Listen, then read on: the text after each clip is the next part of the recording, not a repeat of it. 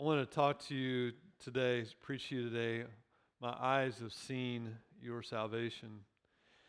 It begins, this is the infancy narratives of Jesus, and when you think about this, most parents do everything they can for their newborn babies. Once a baby is born, they provide almost constant care, don't they? Holding, feeding, burping, changing, all that sort of stuff. Good parents give their kids everything they need, from onesies and strollers to cribs and trust funds, all that sort of stuff that babies need. Yeah.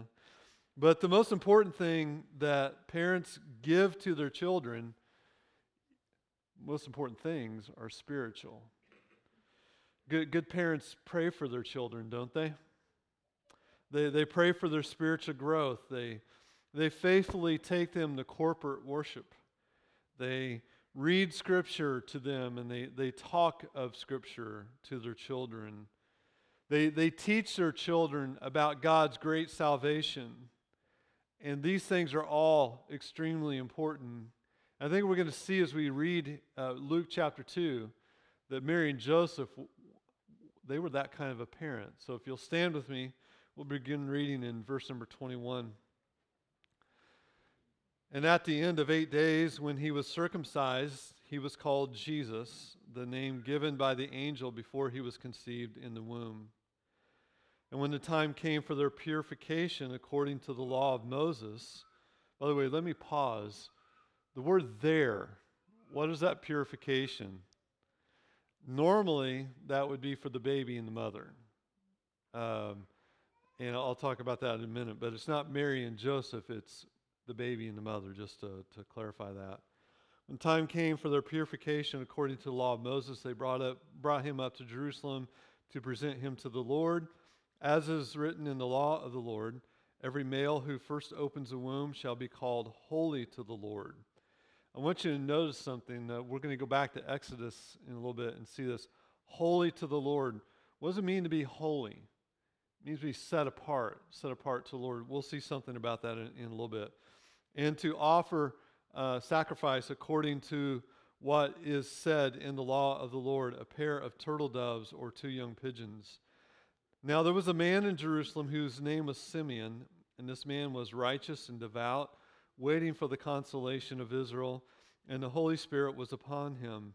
And it was revealed to him by the Holy Spirit that he would not see death before he had seen the Lord's Christ. And he came in the Spirit to the temple, and when the parents brought in the child Jesus to do for him according to the custom of the law, he took him up in his arms and blessed God and said, Lord, now you are letting your servant depart in peace according to your word, for my eyes have seen your salvation, that you have prepared in the presence of all peoples a light for revelation to the Gentiles and for glory to your people, Israel.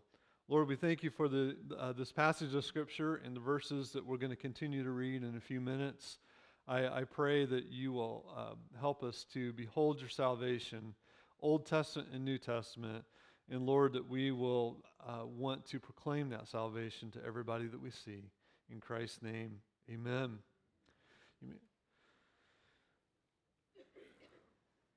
Mary and Joseph loved God, and they were devout. They wanted to please God. And as such, the law required several actions regarding their firstborn son. And these are important for us to see as they help explain the narrative. The first act is the act of circumcision. The first thing they did was have the child circumcised.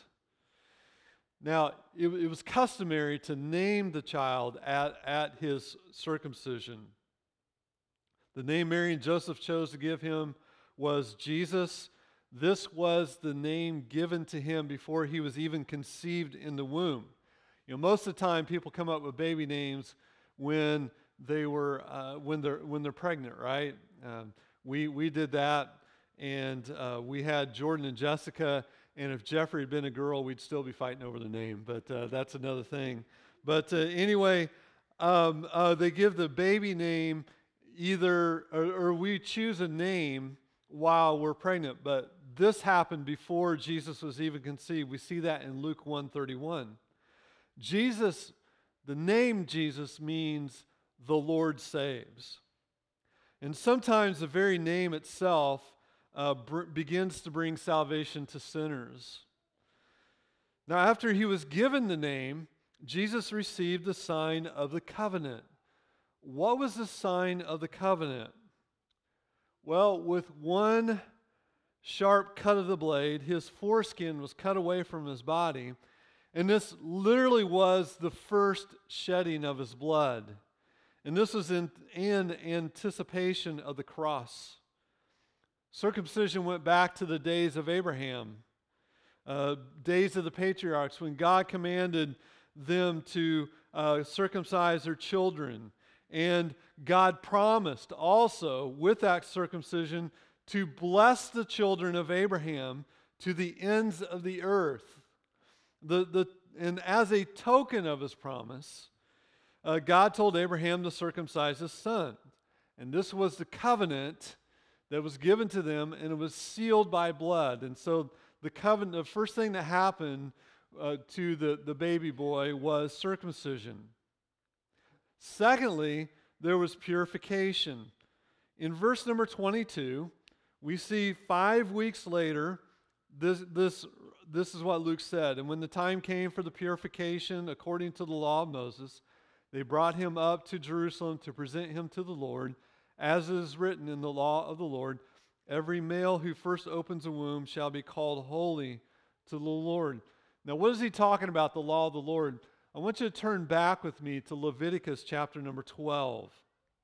Leviticus chapter number 12, and we'll see some verses. I'm not going to read all the verses, but I'm going to read parts of verses. When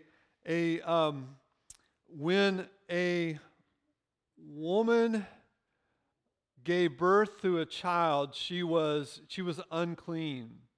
And she's actually unclean for 40 days, and we see this in this passage. In verse number 1, it says, if a woman conceives and bears a male child, then she shall be unclean 7 days. As the time of her menstruation, she shall be unclean. And on the 8th day, the flesh of his foreskin shall be circumcised. Then notice, then she shall continue for 33 days in the blood of her purifying. So that time period is 40 days. So we're now looking 40 days after the birth of Jesus Christ. Leviticus 12:8 also plays into the narrative because she was supposed to bring a lamb. Look at verse number 8. Verse number 8 says, if she cannot afford a lamb, then she shall take 2 turtle doves or 2 pigeons, one for burnt offering and the other for a sin offering. So what does this tell us about Mary and Joseph? It tells us that they did not have the financial means to bring a lamb, so they brought 2 pigeons or a turtle dove or something like that, what the law required. It's a clear indication that Jesus was born into a poor family. Maybe not abject poverty because Joseph was occupied, but a poor family. And this is further indication, by the way, of his humiliation in his incarnation, right? He was not born to kings. He was not born in a royal household or a rich household. He was born in a poor household. Now, going back to the purification, remember I said their purification. Normally, the rite of purification presumed that a child was a sinner. But Jesus was without sin, wasn't he? He was the Son of God. He was completely without sin. So why did she bring him for purification? If he was without sin, why did she bring him for purification? The answer is that God commanded it. And also because God was going to place the sin of humanity upon him, right? And so because God commanded it, she brought her son for purification. This association between Jesus and the need for cleansing was an early clue that one day he would be the bearer of our sins. For 2 Corinthians 5:21, God made him to what? To be sin for us who knew no sin, so that in him we might become the righteousness of God. And here we have that great exchange. The perfect sinless one is born into the world, and God lays upon him the penalty of sin and the sin of all of us who are going to believe, right? You know what it says? And so there's an exchange. We got the better end of the deal, don't you think? That's a wonderful exchange for us. And that's what that is what the rite of purification was showing. The third action, or the third part of this when a child was born, is what we call the presentation. And so she took him to the temple, first of all, for purification. Second, she took him to the temple for presentation. She took him to present him to the Lord. This is in obedience to Exodus 13:12. Remember how we read in Luke that the firstborn child is holy to the Lord? It's more explicit in Exodus 13 and verse number 2. He says, the Lord says, consecrate to me all the firstborn. Whatever is first to open the womb among the people of Israel, both of man and of beast, is what? Mine. They're mine, God says. There's no ours. There's no yours, will you loan them to me? Absolute, in no uncertain terms, the firstborn is mine. With these words, God laid rightful claim to the life of every firstborn son in Israel. And yet, the parents were still allowed to raise the children. All they had to do was acknowledge God's sovereignty by redeeming their sons with a sacrifice. And with this simple rite, they were setting them apart for God for His service. And so every firstborn child was set apart, every firstborn male, to serve God. We perform baby dedications here at our church, don't we? We have baby dedications, and it's the same idea. That cute little baby that you hold in your arms is not your baby. That baby is on loan to you from God. That baby is His. The life of every child born in the world, every baby that's born today is God's and God's alone. And so we as parents acknowledge that our children are gifts from the Lord for His service. That's important for us to have that attitude. I remember when our children were at home, Heather and I constantly prayed that God would use them for His purpose, that their lives would glorify Him. We often told our children, we don't care what occupation you have. It doesn't matter to us, your occupation. What matters to us is that you know God and you serve God with all your heart. Because that's what God has called parents to do. Raise the children so that these children serve God with all their heart. Parents, have you dedicated your children to the Lord? Do you daily dedicate that little child? The one whose diaper you changed, the one whose nose you wipe, the one that you had to spank, the one you're telling no, the one, that little child, that precocious little child, that sweet little child, or whatever kind of little child you happen to be raising right now. Do you daily dedicate that child? Maybe it's to the point where, God, I don't know what to do with him, he's yours, right? No, I'm just kidding. But do you dedicate your child to the Lord? Do you actively pray that one day your child will serve Him faithfully? Do you view your children as His? Or do you secretly get some sort of validation out of your child's brilliance or their talent or that lucrative job that they landed? So there's sort of a personal validation, personal pride, and so you find yourself subtly encouraging them towards something rather than encouraging them towards righteousness. It's important for us to think about. If you find yourself subtly emphasizing something in your child's life that's temporal more than you're emphasizing God and praising God, it is sin. It's absolutely sinful because it goes, and why is it sinful? This is so important you understand. Because God gave you children to glorify Him. God gave you children to grow up to serve Him with all their heart. And so anything short of that goal in your children's life is sinful. Hard to hear sometimes, isn't it? But it's absolutely true. And Mary and Joseph, they were not perfect parents, but they were parents who loved God and wanted their child to love God. Let's shift gears now and go to another character introduced here. His name is Simeon. When Jesus was presented in the temple, there were two godly saints who were waiting to receive Jesus. One of the characters was Simeon, and the other is Anna, that we'll see in a little bit. But Luke, one of the things that you'll see about Luke is he loves to present people in pairs.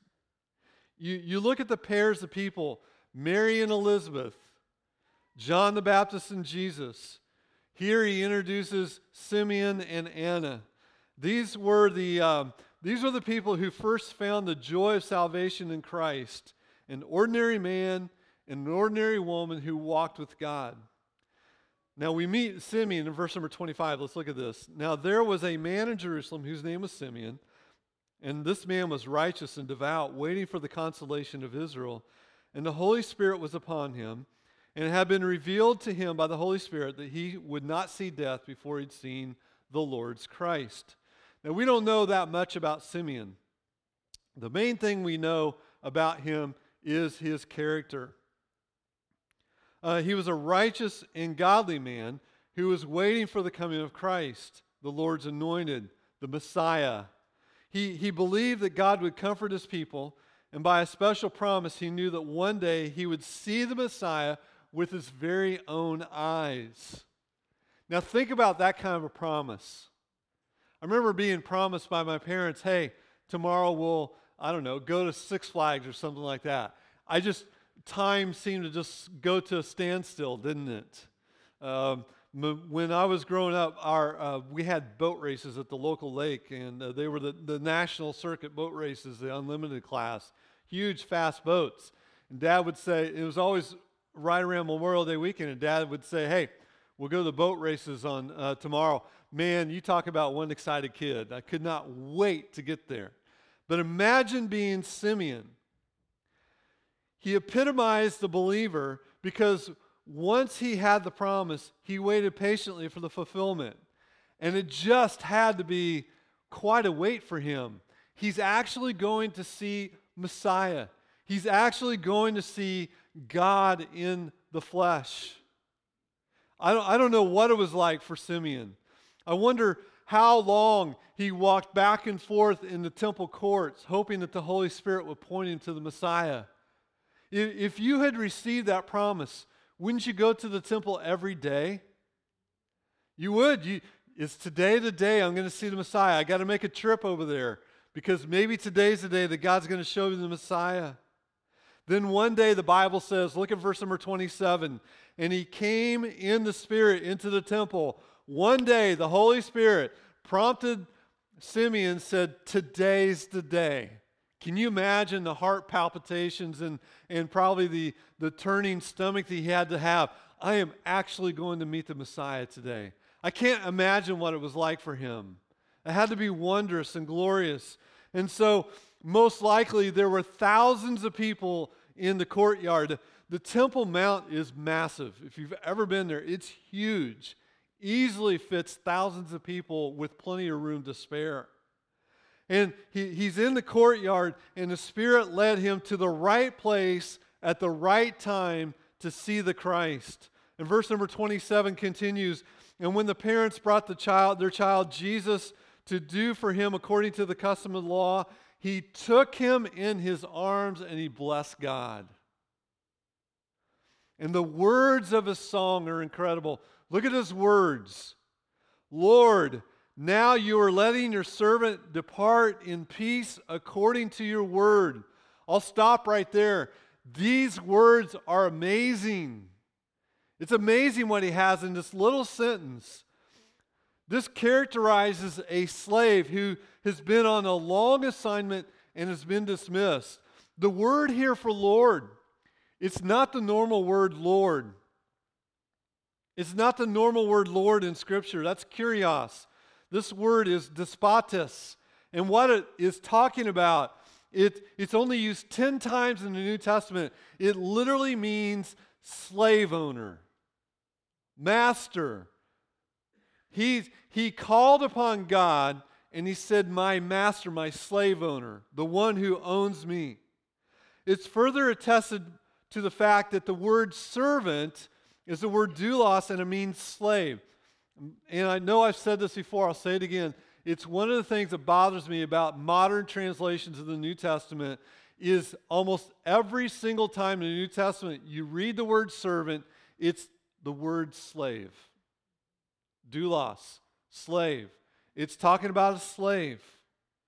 And God had called Simeon, God the Master had called Simeon to watch and wait for the star of salvation.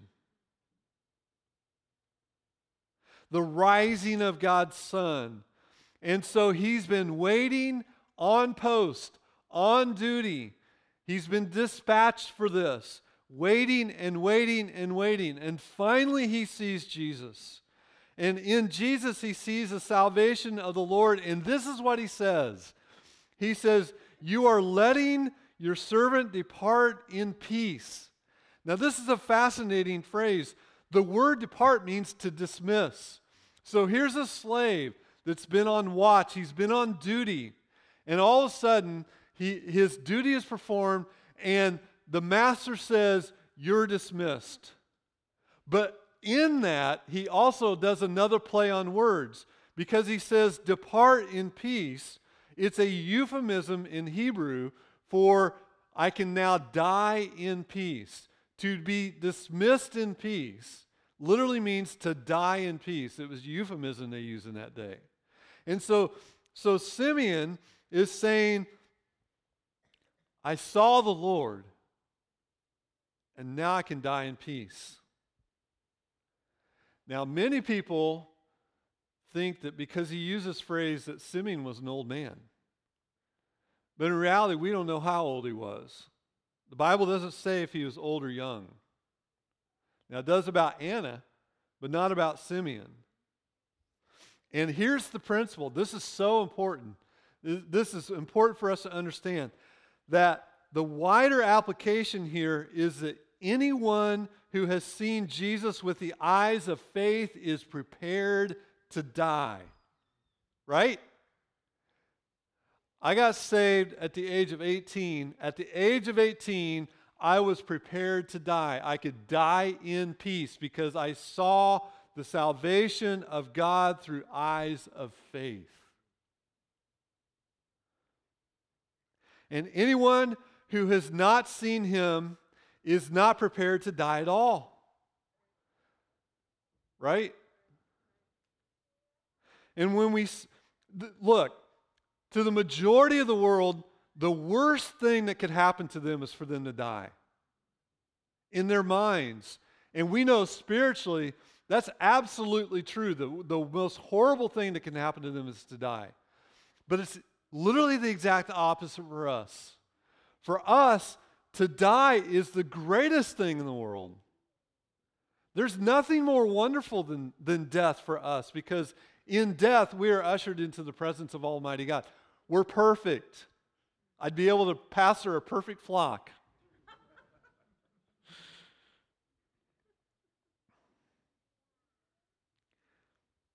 Let me ask you a question. Have you ever seen Jesus by faith?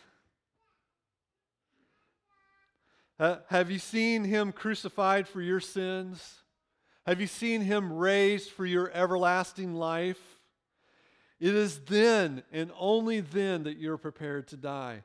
And so Simeon's song continues, and it's quite literally a walk through the Old Testament. He says, verse number 30, "For my eyes have seen your salvation." Verse 31, "that you have prepared in the presence of all peoples a light for revelation to the Gentiles and for the glory to your people Israel." He literally stitched the New Testament or the Old Testament together with this song. It's a walk through the Old Testament. The long-awaited Messiah is here. And he's not just for the Jews, he's also for the Gentiles. Now, if you remember back to verse number 10, in chapter 2:10, the angel said that the Messiah has come for Israel. That was for Israel specifically. Now, Zechariah states that salvation will come to the whole world, and it's been prophesied through the Old Testament. And I think it would do us wonderful good to walk through a little bit of that. And all we're going to do is the book of Isaiah. So take your Bibles and turn back with me to Isaiah chapter 49 and verse number 6. Isaiah 49, verse number 6. And you're going to see, if you keep your finger in Luke 2, if you have a paper Bible, you can do that. If you keep your finger in Luke 2 and flip back and forth, you're going to see all the comparisons and how Simeon did this. 49:6 of Isaiah says this, "And I will make you as light for the nations, that my salvation may reach to the ends of the earth." Is that Simeon's language right there? Okay. Again, turn over now to Isaiah 42 in verse number 6. In this passage, the Lord is speaking to the Messiah, and he says this, "I will give you as a covenant for the people, a light for the nations." And so the Messiah is given as a covenant for the people and as a light for the nations. And what does this light do? What does this light do? Very next verse. "To open the eyes that are blind, to bring out prisoners from the dungeon, and from the prison those who sit in darkness." Let me ask you a question. Is this not an apt description of everyone before salvation? Isn't it? Spiritually blind, imprisoned in sin and death, and in spiritual darkness. Not a more succinct description of everyone who is without Christ than that. Look at Isaiah chapter 51 and verse number 4. Isaiah chapter 51 and verse number 4. "Give attention to me, my people, and give ear to me, my nation, for law will go out from me, and I will set my justice for a light to the peoples." There it is again, light to the peoples. Same phrase again, light of the nations. That's the fourth time we've heard it. Now, one more. Turn over to Isaiah 52 and verse number 10. And this is probably the main passage where Simeon was drawing from. Isaiah 52, verse number 10. "The Lord has bared his holy arm before the eyes of all the nations, and all the ends of the earth shall see the salvation of our God." There it is again. That's a statement behind what Simeon's saying. The Lord bared his arm. What does it mean to bear the arm? It means he's rolling up his sleeves and he's getting ready to get busy. He's getting ready to show his strength. And how is he going to show his strength? By giving us Jesus Christ, the salvation for the whole world. And one last passage I want you to turn to in Isaiah. Last one, turn to Isaiah chapter 60. Isaiah chapter 60, we'll look at verse number 1.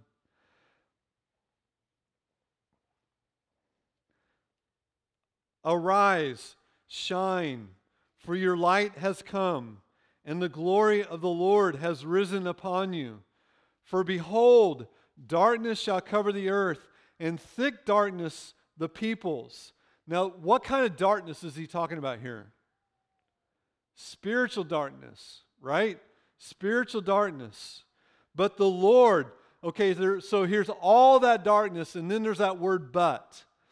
But the Lord will arise among you, and his glory will be seen upon you, and the nations shall come to your light, and the kings to the brightness of your rising.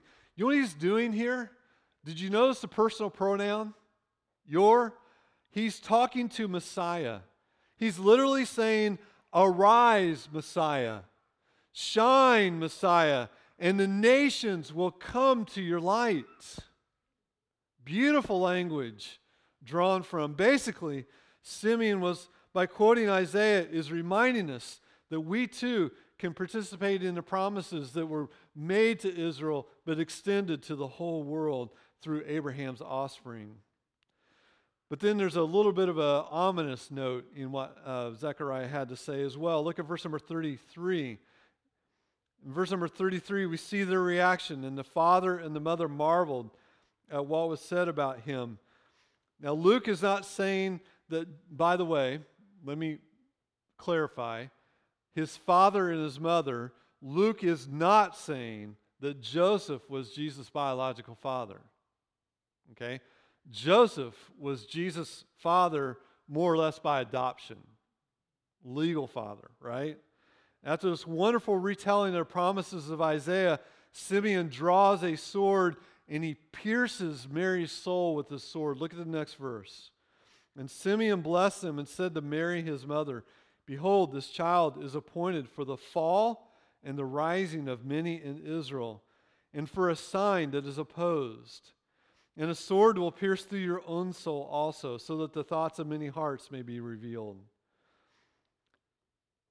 With these words, Simeon offered the first hint of the great suffering that Jesus would endure to bring salvation.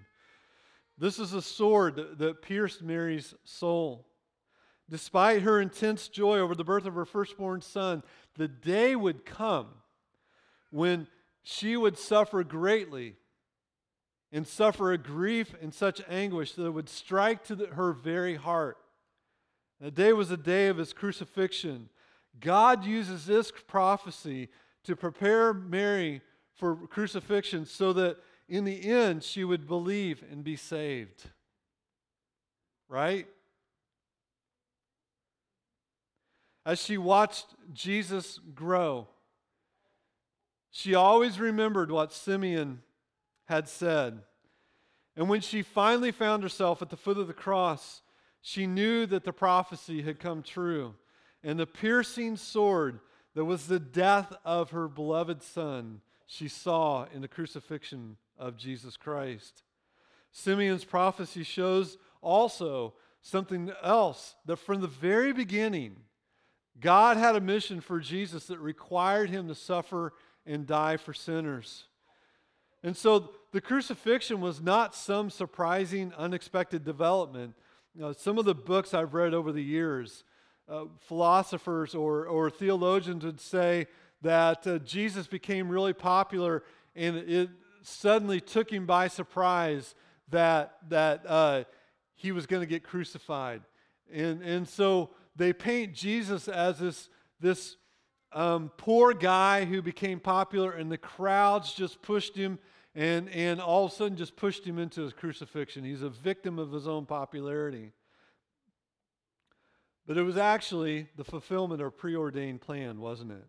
God's plan was salvation of his people. It was not the salvation of everyone, though, which is why Simeon spoke of the people falling as well as rising.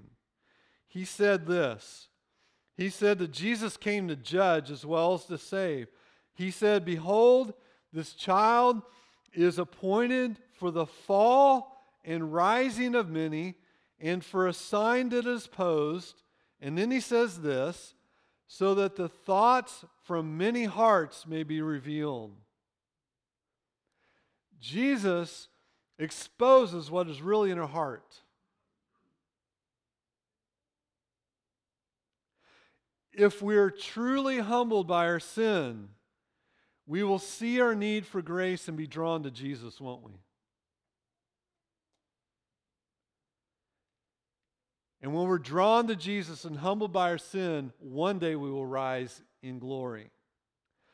In fact, the word that Simeon uses for rising here is used elsewhere for the resurrection. Everyone who believes in Jesus will rise to heaven to the glory of God. But Simeon also said that some people will refuse to be humbled by their sin. And if you refuse to be humbled by your sin, an irretrievable fall is intended here. People will fall away from salvation and they will fall into judgment and damnation. And the word from Scripture is vivid here. And that's exactly what happened. You follow the career of Jesus, and what happens? The whole nation turns against him and conspires with the Romans to have him executed. And only a little group, a little bitty group believed. And only that little faithful remnant would rise, and the rest would fall in the rock of offense. Do you realize that of the whole nation, how many were in that upper room? Do you remember? 130. 3 years of ministry, and the vast majority of the people of Israel fell. Not rose, fell. Because they refused to humble themselves.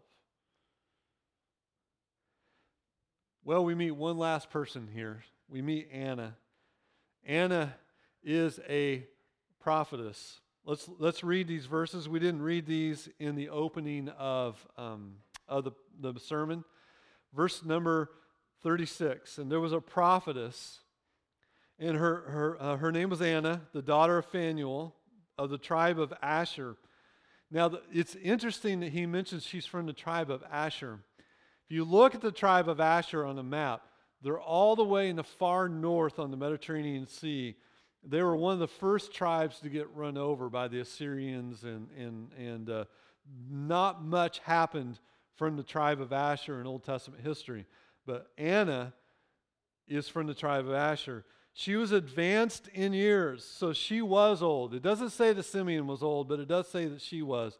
Having lived with her husband 7 years from when she was a virgin, and then as a widow until she was 84, she did not depart out of the temple, worshiping and fasting. I looked up and I lost my place. Until she was 84, she did not depart out of the temple, worshiping and fasting with prayer day and night. And coming up at that very hour, she began to give thanks to God and to speak of him to all who were waiting for the redemption of Israel. Now, I'm going to explain a couple things about Anna, but I do want to explain the numbering system here. Apparently, she was married for 7 years, and then she was a widow. Now, there's a lot of debate.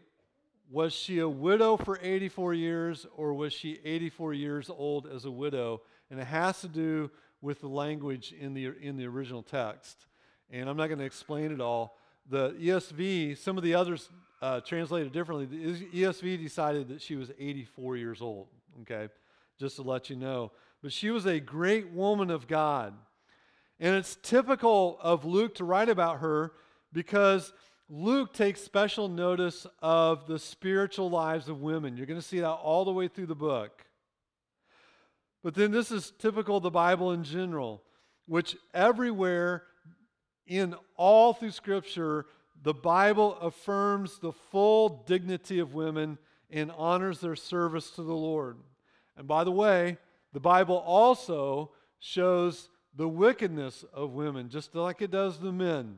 It honors men, shows the wickedness of men, it honors women, and it shows wicked women as well, women who were not good influences on people around them. Here, Anna was a godly woman. And so Luke tells us several important things about her. Number one, she was a prophetess. That is, she was a woman who spoke for God. And this is a rare word in Scripture. Although many men served as prophets, Traditionally, the Jews only counted 7 prophetesses in the Old Testament. Anna would have been one of them. There are several more in the New, but it was still uncommon calling Anna a prophetess. It was an uncommon calling for women. Anna had the rare privilege of knowing and proclaiming God's will for his people. Number 2, she was a widow, an old widow. Her husband died after only 7 years of marriage. Since girls married so young in those days, she may have been only no more than about 20 when he died. We don't know. This meant that Anna still had 80 more years to serve God with her life, and her life shows what it means to serve God through all seasons of life. When there was a time when she was a young virgin, in those days she served God by getting to know Him and by preserving her purity. But after only 7 years of marriage, God called her to be a widow. And sometimes He does that. That's a hard calling, isn't it? It's a hard calling to be called to be a widow or a widower. And it's a hard calling to be called to be single as well, isn't it? And sometimes God does that. And then sometimes, and this is the hardest for me to mention in a group like this, sometimes God calls us to be childless as well. These are all hard callings. And when God gives a hard calling to a person, He doesn't do it because He doesn't like that person. He doesn't do it because that person's a second-class citizen. He does it, and if that person goes well through that, He will reward that person greatly. Because God blesses His children with suffering. Hard for us to understand, isn't it? When she got married, she served God primarily by loving and helping her husband. But after only 7 years, God called her to be a widow. He released her from the duty and care for her family so that she could have single-hearted devotion to Him. Now, what is your situation? Whatever God calls you to do, at whatever stage of life, serve Him in the appropriate way by living for His glory, whatever that happens to be, right? It's kind of quiet in here at this point, but this is serious stuff that we're talking about, isn't it? Anna served God by offering Him her praise. She participated in public worship, never missing a service. She also fasted. Fasting is an expression of our total dependence upon God for our spiritual and for our spiritual life. It's a help to prayer because our physical hunger reminds us of our true spiritual need. And so as soon as Anna saw Jesus, she did what everybody who comes to Christ should do. She thanked God for her gift of salvation. The consolation of her widow's heart was that she got to see Jesus Christ. She began to tell other people about Jesus and His redemption. And the news was too good for her to keep it to herself. And she had to share it with everyone she knew. So like the shepherds, she became one of the first evangelists.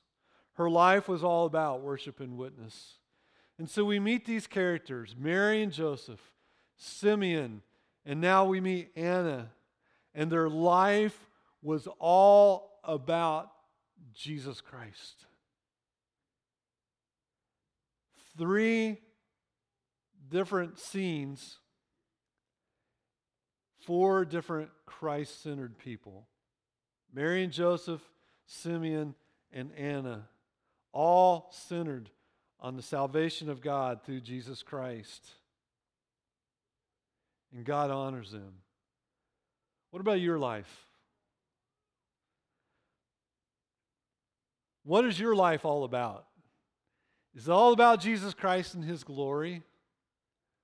Or is it all about things here and now? Or is it all about you? Have you seen Jesus?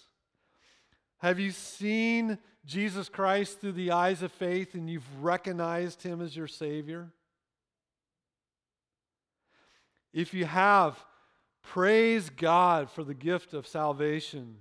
Speak words about Jesus into the lives of your family and friends so that they can trust Him too. And wait for Jesus, the living hope, that he will come again. These saints were waiting for the salvation of Jesus and proclaimed him everywhere. We who know Christ are saints who we're still waiting for Christ, aren't we? But we're waiting for him to come in all the glory and honor that he deserves. And one day he will come. And my prayer is, even so, come quickly. Amen? Lord, we thank you for your first coming. I cannot imagine what it had to be like for Simeon and Anna to hold their Savior, having been promised. We don't even know if it was months or if it was years that they were promised that they would see the Savior, but they were promised. And they waited expectantly, they waited patiently, and they waited with joy. And Lord, we don't know when you're coming back either. We thank you for your first coming. We thank you for the salvation that you've offered us. But I pray that we will wait expectantly, living our lives as if you could come back at any moment. That we will live patiently, enduring whatever hardship comes our way. These people's lives were not perfect, Lord. They endured great hardship, but they did it with joy.